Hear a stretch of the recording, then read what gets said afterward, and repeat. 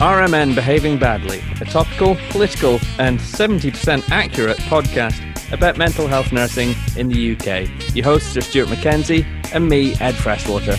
Welcome to the show. Good evening, Stuart. How are things? Things are fabulous, Ed. I'm alive. My family are okay, and we're still deep in lockdown and delivering services in a highly unusual environment, which I'm sure most of our listeners are too. How are you? Loving every moment, I'm sure.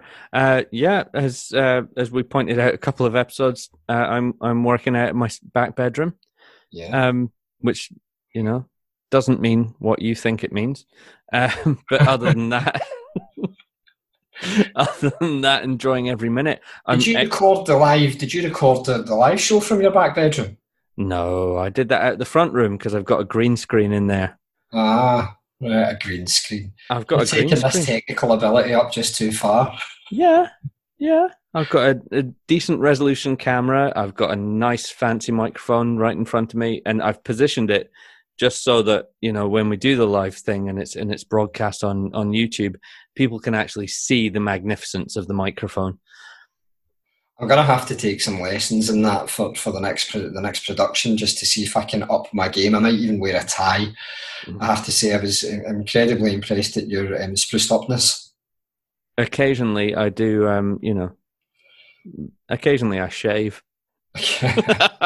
So I have to say, I for one thought that the live show went incredibly well. It did.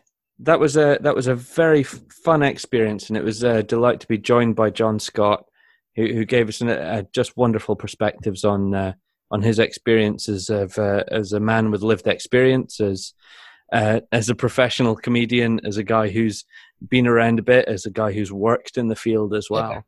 Just a generally genuine, nice person who is able to bring quite a lot of humour into that vacuum that this whole COVID thing's created for us all. It's quite a stark reminder as well for us. If this is how we're feeling, how are the people who we deliver services to feeling? Yeah. Yeah, I think that the weekend there seemed to be a change in the tone and a lot of the social media stuff, and the stats coming out about the increase in domestic violence. Although Priti Patel, she's much more keen to report that shoplifting's down here. Well, this is the thing. If you get rid of all of the cars, then road deaths are gonna go down. So if you shut all the shops, shoplifting is going to reduce. Yeah, speeding will go up though. Mm-hmm. Roads are empty. People are speeding. I reckon that they're going to make their money back, aren't they? When we get to a place where everybody goes back to work, the first week back to work is going to be like the start of a Formula 1 in rush hour. Because everybody thinks the new 30 is actually 50. You're just going to be sat at the junction, just going bam, bam, bam, bam, bam, bam, bam, bam, and we're off. There goes the back shift. Yeah.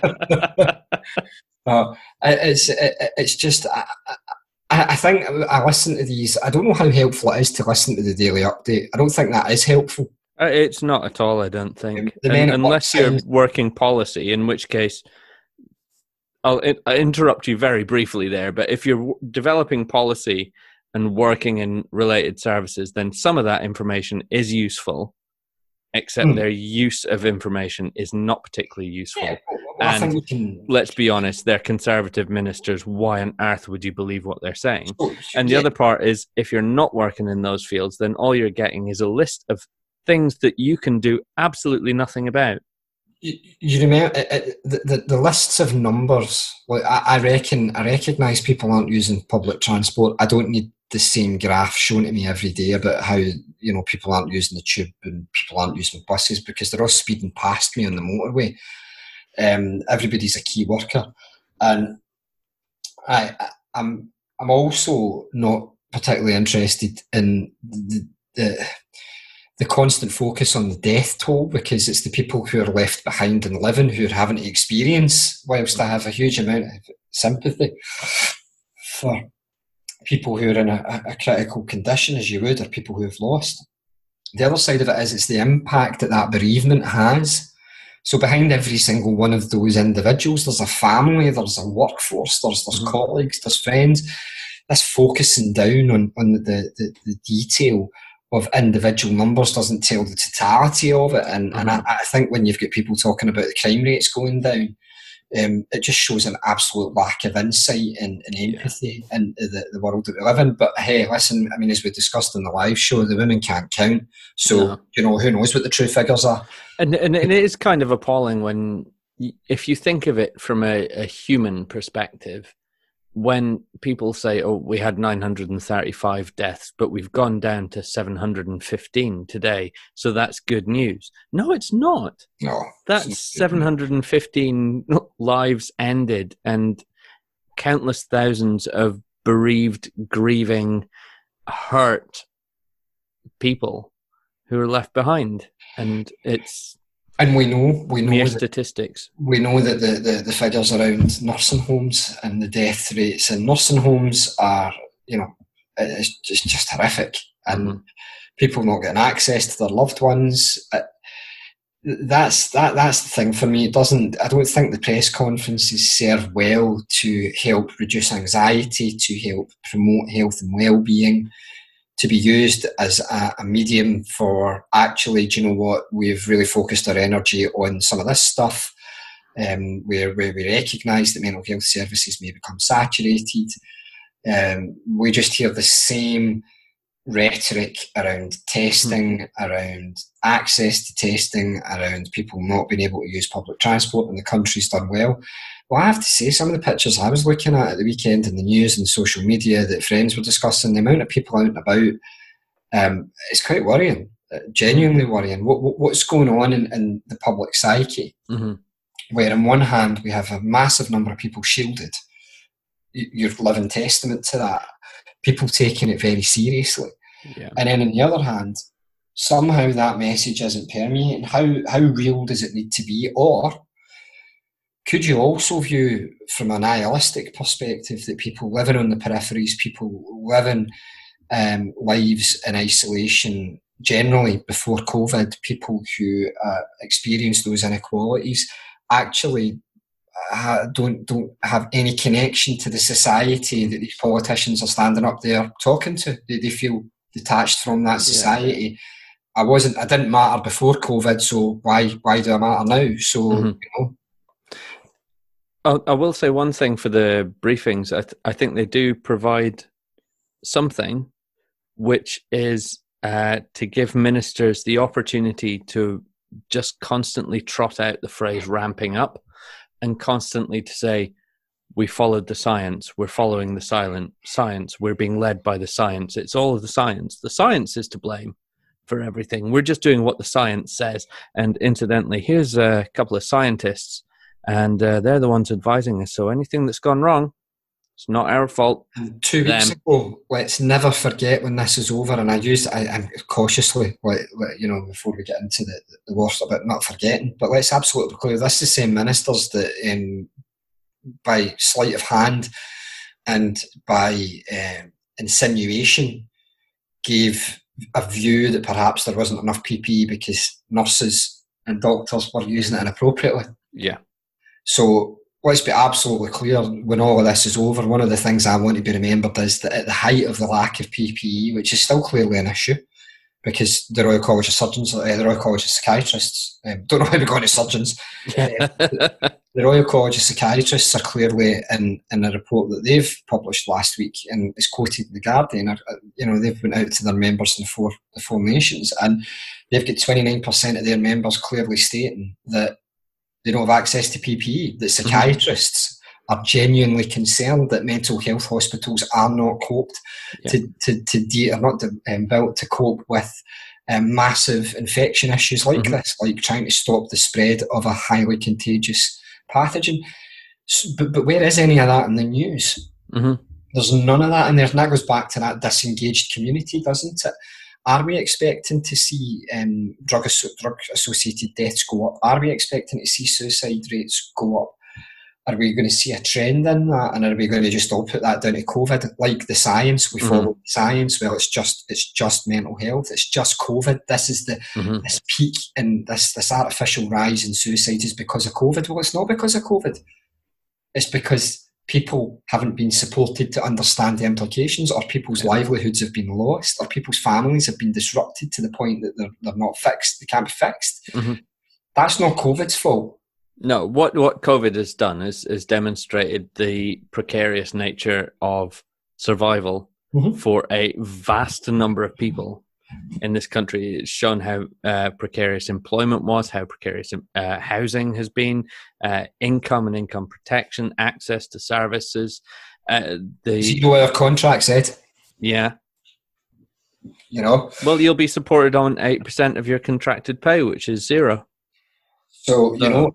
80% of bugger all, that's what you'll be getting. If you're someone who followed the entrepreneurial dream of the Tories and have been supported in small business, then you need to prove to your bank. Like I can't remember the phrase exactly, but you have to prove that you have tried to put up for holding all of your available assets before money will be released to you. Does that mean you need to remortgage your house to the same bank to release the capital to keep your business solvent? Yes. Meanwhile, £500 million for an airline. Yeah, but we keep, and I don't know if you've noticed that I've started to hear more about we can't avoid a second wave of this because economically we can't afford it.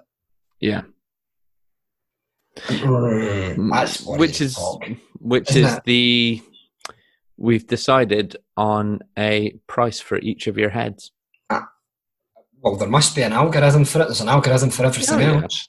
Yeah. So we'd like to give you this medal, but actually, don't know if we can afford it now. Yeah, we're going to give you a medal, and it's a gold medal. Well, we say gold. It's gold coloured. It's gold style. It's not really a medal, actually. It's more of a badge. Yeah, and it's going to be made out of tin type material.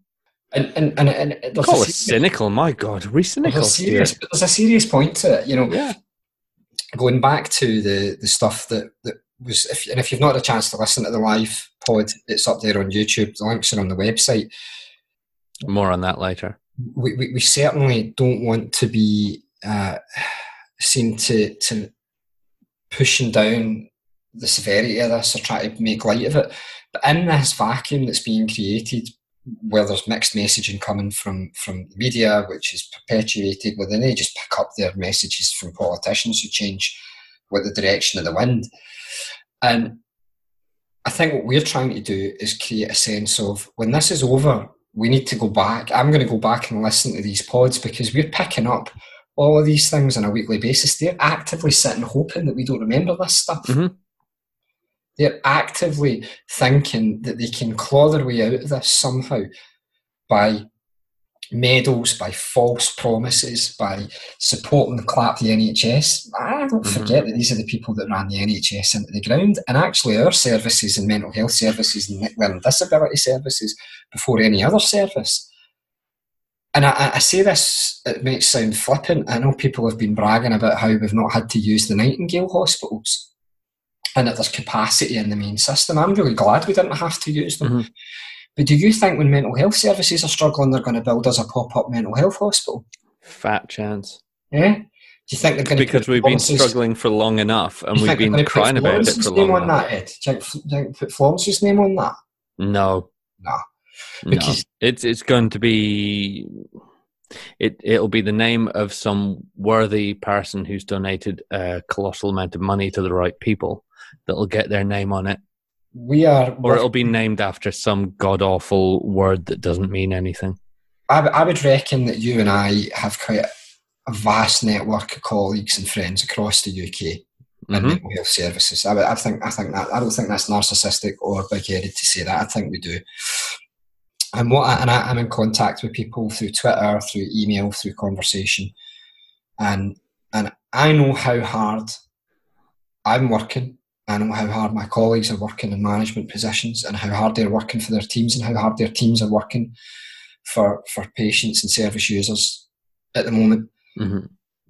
We have no capacity in our systems. It's not like we're just sitting around waiting. But I think what our staff are doing, what our colleagues are doing, is getting missed. Yeah, I think we're quietly and effectively and professionally trying to take all the chaos which is running around us with COVID, while our colleagues do absolutely incredible work in acute hospitals to manage this situation, desperately low in PPE, having had no focus on their health and well-being up until COVID. Another byproduct of COVID is that we now recognise that people need to decompress, because they didn't need to decompress before, because working in an acute adult hospital in surgical or in trauma, that wasn't stressful. That was never stressful before. Working in women and children's services and dealing with stillbirth, and that was never stressful before. It wasn't, no, as evidenced by the extremely high rates of retention and low levels of sickness. Absolutely. Yeah. But what's that was sarcasm for the listeners. we're building a picture of COVID that I think they would like to see, which is lots of nurses and doctors in lots of acute settings wearing lots and lots of PPE.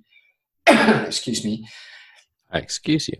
And they want to build that narrative because they want to think that they helped fight that. They won that. They helped win that battle by facilitating our PPE, by facilitating the focus on our health and well-being. They've not done any of that. No. You know? And the actual fact of it is we've had over a decade of intentionally winding things down to the point of just coping. It's almost like COVID is going to be a really convenient fall guy for them. Oh, yeah. Because now everything starts to crumble. Then they can go, well, we didn't know that there was going to be a pandemic, and this was totally unforeseen and completely unprecedented. And actually, it was a completely predictable outcome of a system that was running beyond capacity for years with willful mismanagement that suddenly had a huge burden of extra work placed on top of it right at the point that it lost a good percentage of its workforce. Did it have to take COVID to actually recognise what safe staffing looks like?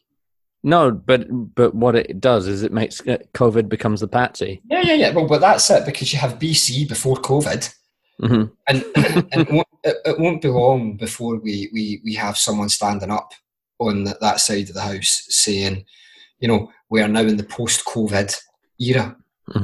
This is the new normal. This is the new normal, and we've invested all of this money and all of this technology, and we've brought in all of these companies who are helping to support staff, and we've reached out to our benefactors, our businesses, and that, I suppose I'm quite angry about it at the moment, because there is more. There's more evidence than ever that those who have a better chance. And it's not an eloquent way of putting it. I can't think any way, but those who have got a better chance of coming out of this unscathed than those who have not. I just can't think of a better way. It's the buffer zone that wealth grants you, that privilege grants you, and it's being able to absorb shocks. Our patients don't have that buffer. No. The word they use is resilience, Ed. Remember, that's the word they use. Well, it's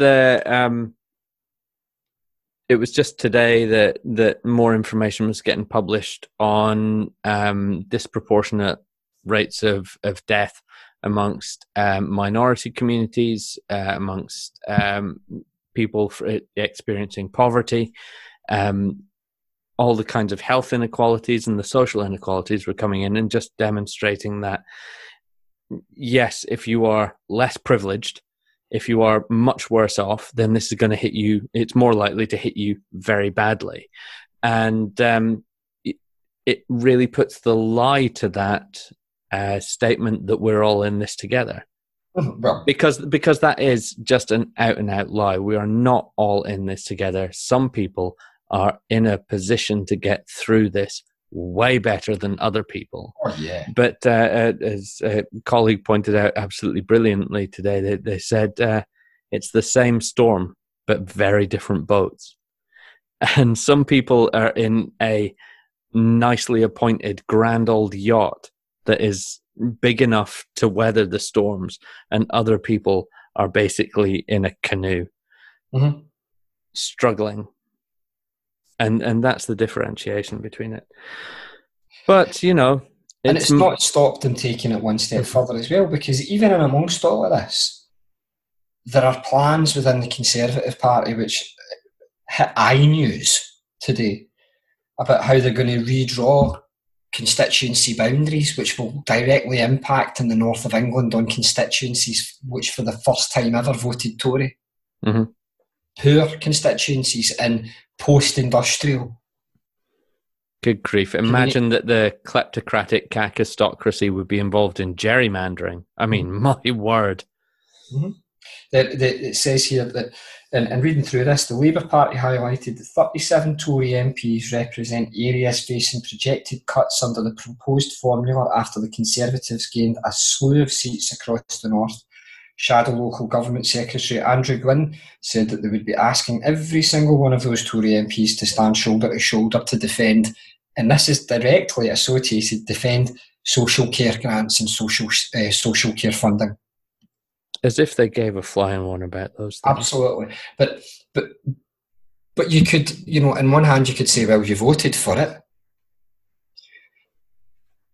But how much shift does there have to be in a community? It says a lot about the standing candidates for Labour as well, though, that people felt they had to walk across the street essentially. But there is the party lines are so blurred now, and COVID blurs it even further. Decency is the core fundamental. You know, but decency seems to be a matter for curious, abstract discussion. Rather than a real thing. Yeah, well, was it not? Did we not share? And did we? I seen. We share quite a lot of material between us, but you know, like we can't follow the socialist dream because it's just too hard for people to understand. So let's follow the neoliberalism approach. Yeah, and we'll call it progressive. And we'll put, do you know? It's almost like that. That's right in there with the, you know, it's treating people like idiots. It's up there with, and I don't want to spend too much time talking about Donald Trump, but it's like saying, I mean, how many people had to actually think that injecting disinfectant was a bad idea? You know, there's almost a Darwinism approach to it.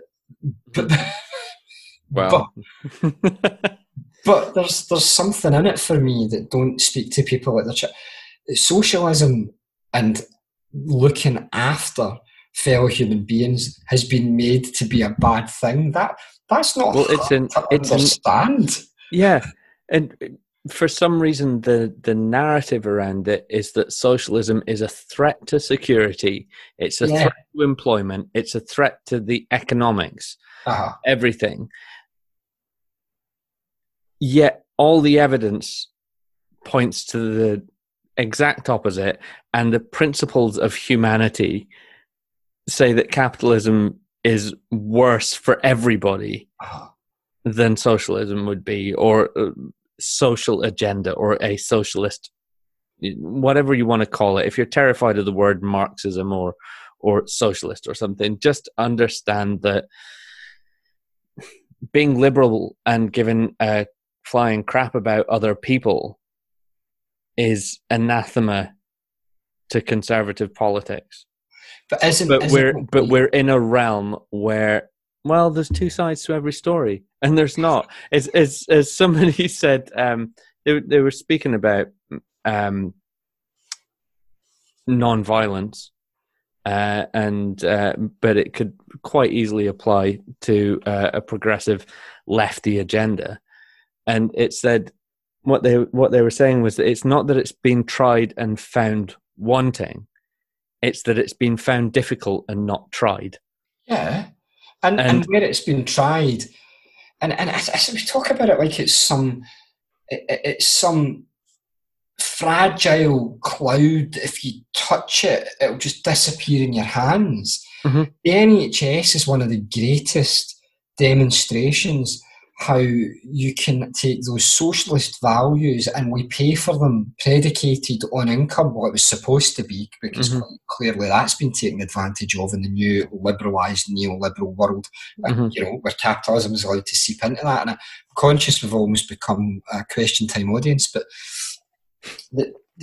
don't say that, because I'll have to start screaming about Brexit and call you a traitor. Like this fits with the lives our patients, the people who depend upon mental health services and mental health nurses. Mm-hmm.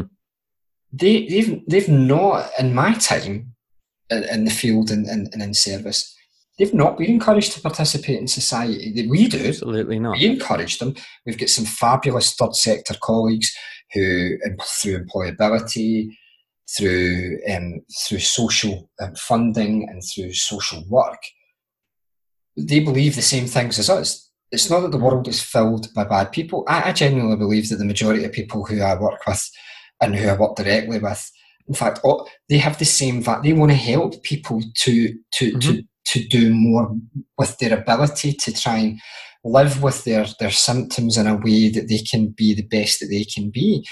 But politics is the politics of the current government and of that particular party.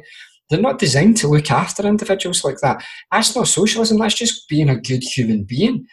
And if we create a socialist construct where it's this really fragile thing that it can't take the knocks and it can't take the bangs of big industry or making a profit. The only reason to be scared of it is if you've got something to lose. And these people have something to lose. They have their privilege to lose. When you're at the bottom end of this and you've got nothing to lose, or you've lost everything. Yeah.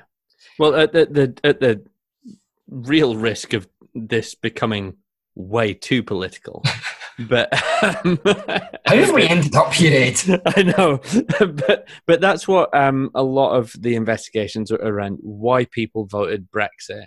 Yeah, it was because, particularly in the north of England, in communities that had been abandoned for years, that had been, again, intentionally run down under a majority Conservative government, then they bring in New Labour under the promise that things are going to get better for them, because things could only get better, and things didn't get better for them, and now they're being wrecked with austerity.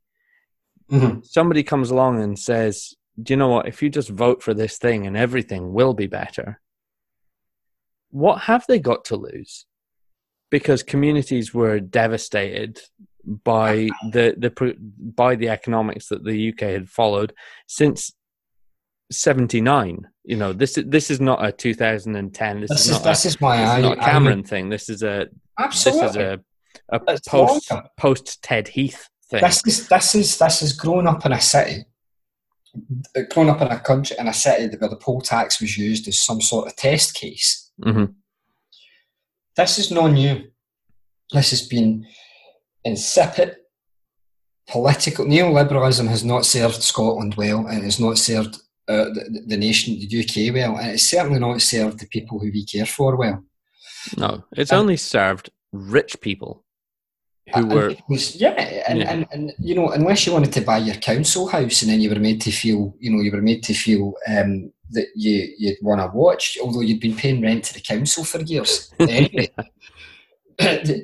what gets me in bringing it back to what we do, this is why COVID will be used like the big news day to hide all of this. People may feel this might be the proverbial straw for individuals, but people weren't on the precipice of completion of suicide or of self-harm or of a deterioration in their mental health just because of COVID. The groundwork was done and laid bare by austerity. Yeah. The foundations were planted by Thatcher. Right? And the building stopped abruptly round about Blair, who then himself set about on his own agenda before we had the fall down of the banks. But in through all of this, in terms of mental health services, people can say what they like, but there may be more of a focus on well-being, and we as a professional group have definitely grown and become more accepting of the stories of the people who use our services and who rely on our services. And I don't use in a pejorative way. I mean that genuinely. They depend on them, or they need to come in and out of them. But even our services have become target-driven. But targets have become a euphemism for quality. Yes, as if... because then the incentive becomes the quicker you get somebody in and out of a service, the more effective you're being. Failing to recognize that this person has got a lifetime of not having any support. Then they get us for 6 weeks. And then they're expected to do the next 40 years on their own on the back of that 1 6-week intervention. We've measured our output. But we measured our, And this is the thing for me. I suppose that was a really long-winded way of getting to that, where we've... Long-winded? Us? We use that. I think I think we're allowed to be this. I think we're allowed to be heavy after having a very light-hearted live show. As I try to find a segue into something humorous. I can feel my own hackles. Do you know that way? I can genuinely feel it. I don't know whether it's just, having, the last couple of weeks, it does feel like people's experiences. There's those who are doing all right, and, can it ever be business as usual again? I don't know. I just don't know, Ed. I'm really keen to see what people who listen to the pod think. I'm wondering, are they as angry or as dissatisfied with the political rhetoric as I am? I have to say that some of the information coming out of St Andrew's House is in Scotland through the Scottish government. I watched the two, and tends to be much more fact-based, tends to be much more human, even down to the fact that we have a British Sign Language interpreter, and tends to be much more focused on communities and calling out some of the behaviours which aren't community spirited. Yeah. And we seem to be living this life that, yes, everybody's doing as we asked. No, they're not. So how's that segue into finding something humorous going for you there? I don't know, Ed. There's some clever editing or something, would you? Yeah. Here's the bad news. I have got neither the time nor the energy to edit this one. This is going out as is, mate. But it's Monday today. We're recording this. Both of us have had a bit of a day. But somebody else who's had a bit of a day has been Boris Johnson with his recovery. And today's been his first day back at work. So he's been off. He's recovering from the coronavirus. And, there's a whole other discussion there. Some folk don't think he ever had it. And that it's been used to keep him out of the firing line. But he's had his first full day back at work today. And in something of an exclusive, we managed to... bag an interview with Boris Johnson. You won't believe it, but we did actually manage to bag an interview with the Prime Minister and ask him, well, Prime Minister, how do you think the government's response to the pandemic has been? What's the outlook from your point of view? We are in a very different position from that we were in 10 weeks ago. We are far stronger than we were 10 weeks ago. Undoubtedly. We are far better prepared to endure the worst malice of Hitler and his Huns. What? Hang on. I think you mean coronavirus there, don't you, Prime Minister? Hello? Oh, we've lost the line there. Anyway, it was really nice to hear from Boris. That's kept us going today. Yeah. I'm surprised he didn't use Never Surrender. Mm-hmm. Well, maybe Dr. Paisley was busy. What, advising Donald Trump? Yeah. Stick a light bulb up your arse and ingest some Dettol. Oh, right, okay. I thought you were across from me there. I was going to say, I thought you would do, that's the type of thing you'd do in the back room. We don't talk about that on the podcast, Stuart. What happens in the room stays in the room. Oh, that's eerie. So anyway, a short while ago, we had our first ever live show with fantastic comedian John Scott. Yep. It went down extremely well. We were delighted to have loads and loads of people joining in a live Zoom event. Some beautiful haircuts, some beautiful hairdos. Fantastic haircuts. Fabulous we got some great chat going in the sidebar. We got some great chat going on Twitter. And how do you top an event with a comedian like that? Well, we found a way to do it.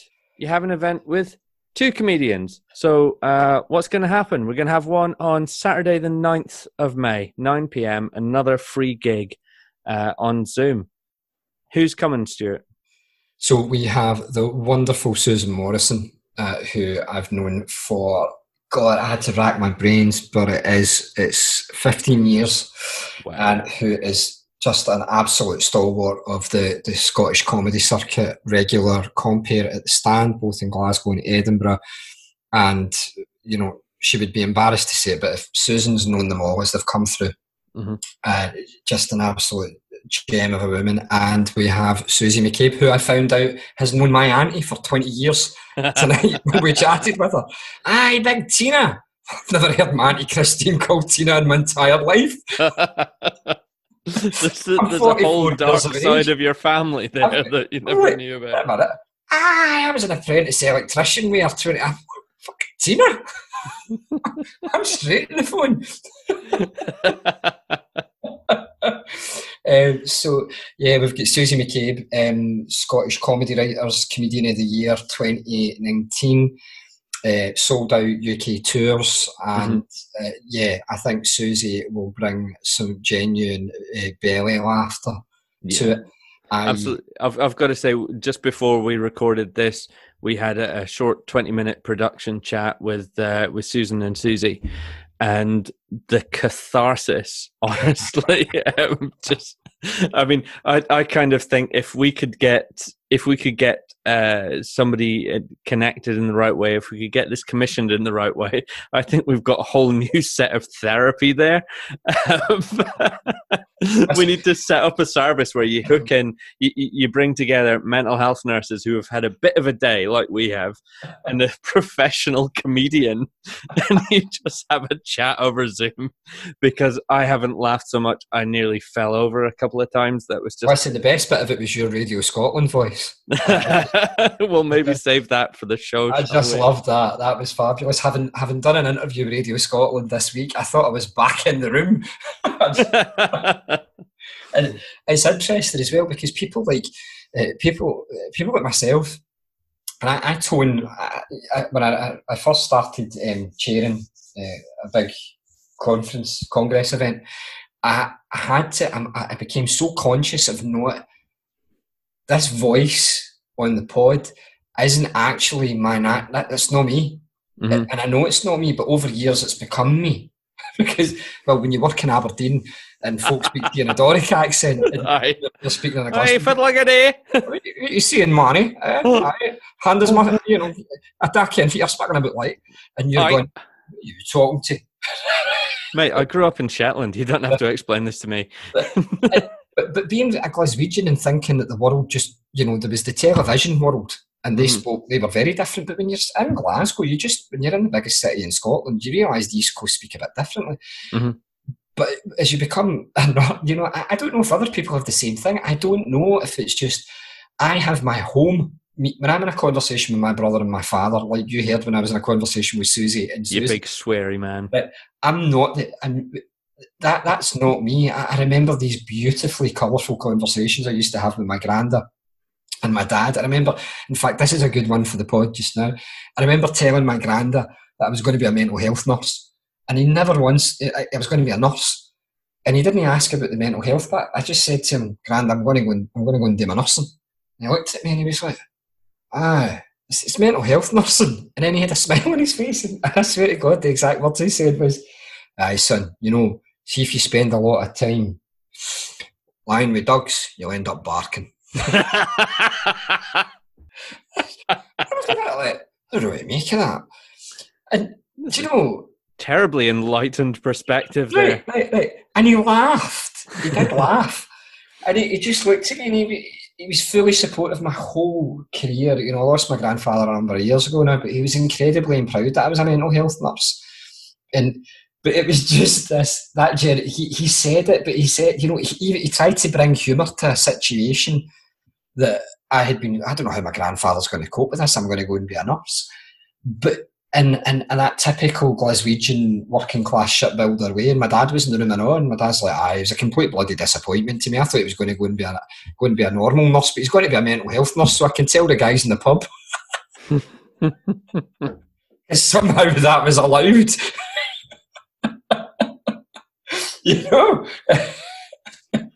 So no, I recognise there's the cultural manifestation. They're at the back. When I get angry, it's there. Mm-hmm. Well, let's see how much of that comes out then at our next live pod on the 9th of May. I'm really looking forward to this. It's going to be a absolute belter of a night. We have chucked a bit of money. Chucked a bit of our own money behind this as well to make sure that we've got capacity, because we were oversubscribed in the last gig, and so we put some money into this one to make sure that we can get up to 500 people can join this Zoom show, which is just a ludicrous thought. We totally get people are working and all the rest of it. We want to encourage as many people in as possible. I think by the time we get to the 9th of May with the lockdown, I had some lovely messages back from people who were at home on their own when we did the live show. I can't imagine how hard it is to be on your own. I mean, to be fair, I have to say, my wife listens to some of the pods, but there's sometimes I wish I was coming home and not having to look after a 5-year-old and my absolutely sleep deprived and anaesthetist wife. But the reality of the matter is how hard this situation must be when your natural social life is curtailed and you're going in to help people and to be a true professional. Yeah. The sense of community, I had such a sense of pride when I was watching the conversation stream of people actively supporting one another.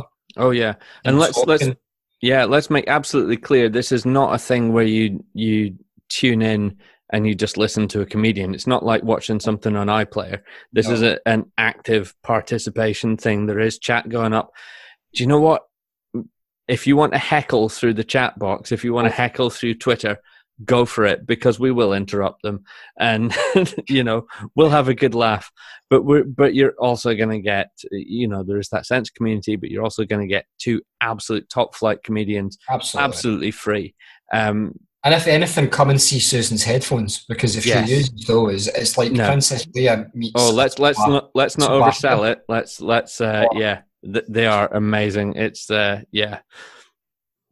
there's something to behold. They really are fantastic. So. Yeah, we would absolutely encourage. I think I had this idea in my head. It would be great if people could let us know, what community were separated but together on it. So I'd love, almost in my head, I'd love this scatter graph of who knows who and how they know them. Yeah. That. So let's build up the audience connections. Yeah. I love that idea of there's you and me, and then that whole 5 degrees of separation. So I know Susan, and then I found out tonight that Susie knows my Auntie Tina, who's actually my Auntie Christine, and I've never called her Tina in my life. But had I known that, I'd tried to get a discount every time I booked her. But there's something for me about all of that in there, and who knows who. I mean, there are people who I converse with frequently through our Twitter page who I've never met and I've built up this kind of rapport with. I really like the idea of trying to build that scattergraph or support that community around it. I don't know if it's achievable, but I'd love to do that. Introductions. It would be a blatant breach of GDPR, though, Stuart. So. Yeah, well, I wouldn't ask you how many people were actually there, of course. 300,942, 3,010.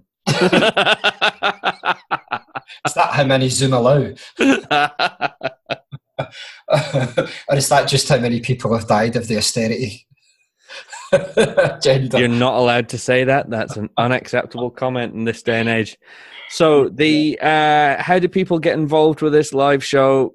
Get onto our Twitter feed. We're plugging the link out. We're Absolutely. At RMNBB Podcast. The link is up there. I'd really try and encourage as many people. We're trying to get more information up onto the website and have that almost like a stream of consciousness. Mm-hmm. It reads more like a blog, but it's more like a stream of stuff in our heads. So no, it's basically this in typed form. Well, we've got wobble rooms, and moving on. The chance of, I think we're going to do a poll this week as well. Yeah, aren't we, on some stuff? Again, it's really helpful for us because we can put ideas out there in poll format, mm-hmm. and you guys can tell us what you think, and then we can get your thoughts expressed in a blog. And the nice thing about the blog I've found is people have come back and commented through Twitter on it. Mm-hmm. So it'd be nice to try and generate some conversation on the website and get a bit of traffic through the website as well, because it's a bit more permanent. Twitter moves quite fast. Yeah. So some of the conversation gets lost. So that's maybe a bit of learning for us as well. Yeah, there's plenty of stuff available. And in fact, every single episode we've ever done is available on our website, which is at www.rmnbehavingbadly.co.uk. I'm sorry, but I'm reflecting on the first half hour of this, and I'm wondering if, I don't know that this is ever going to be a classic me and you ranting about.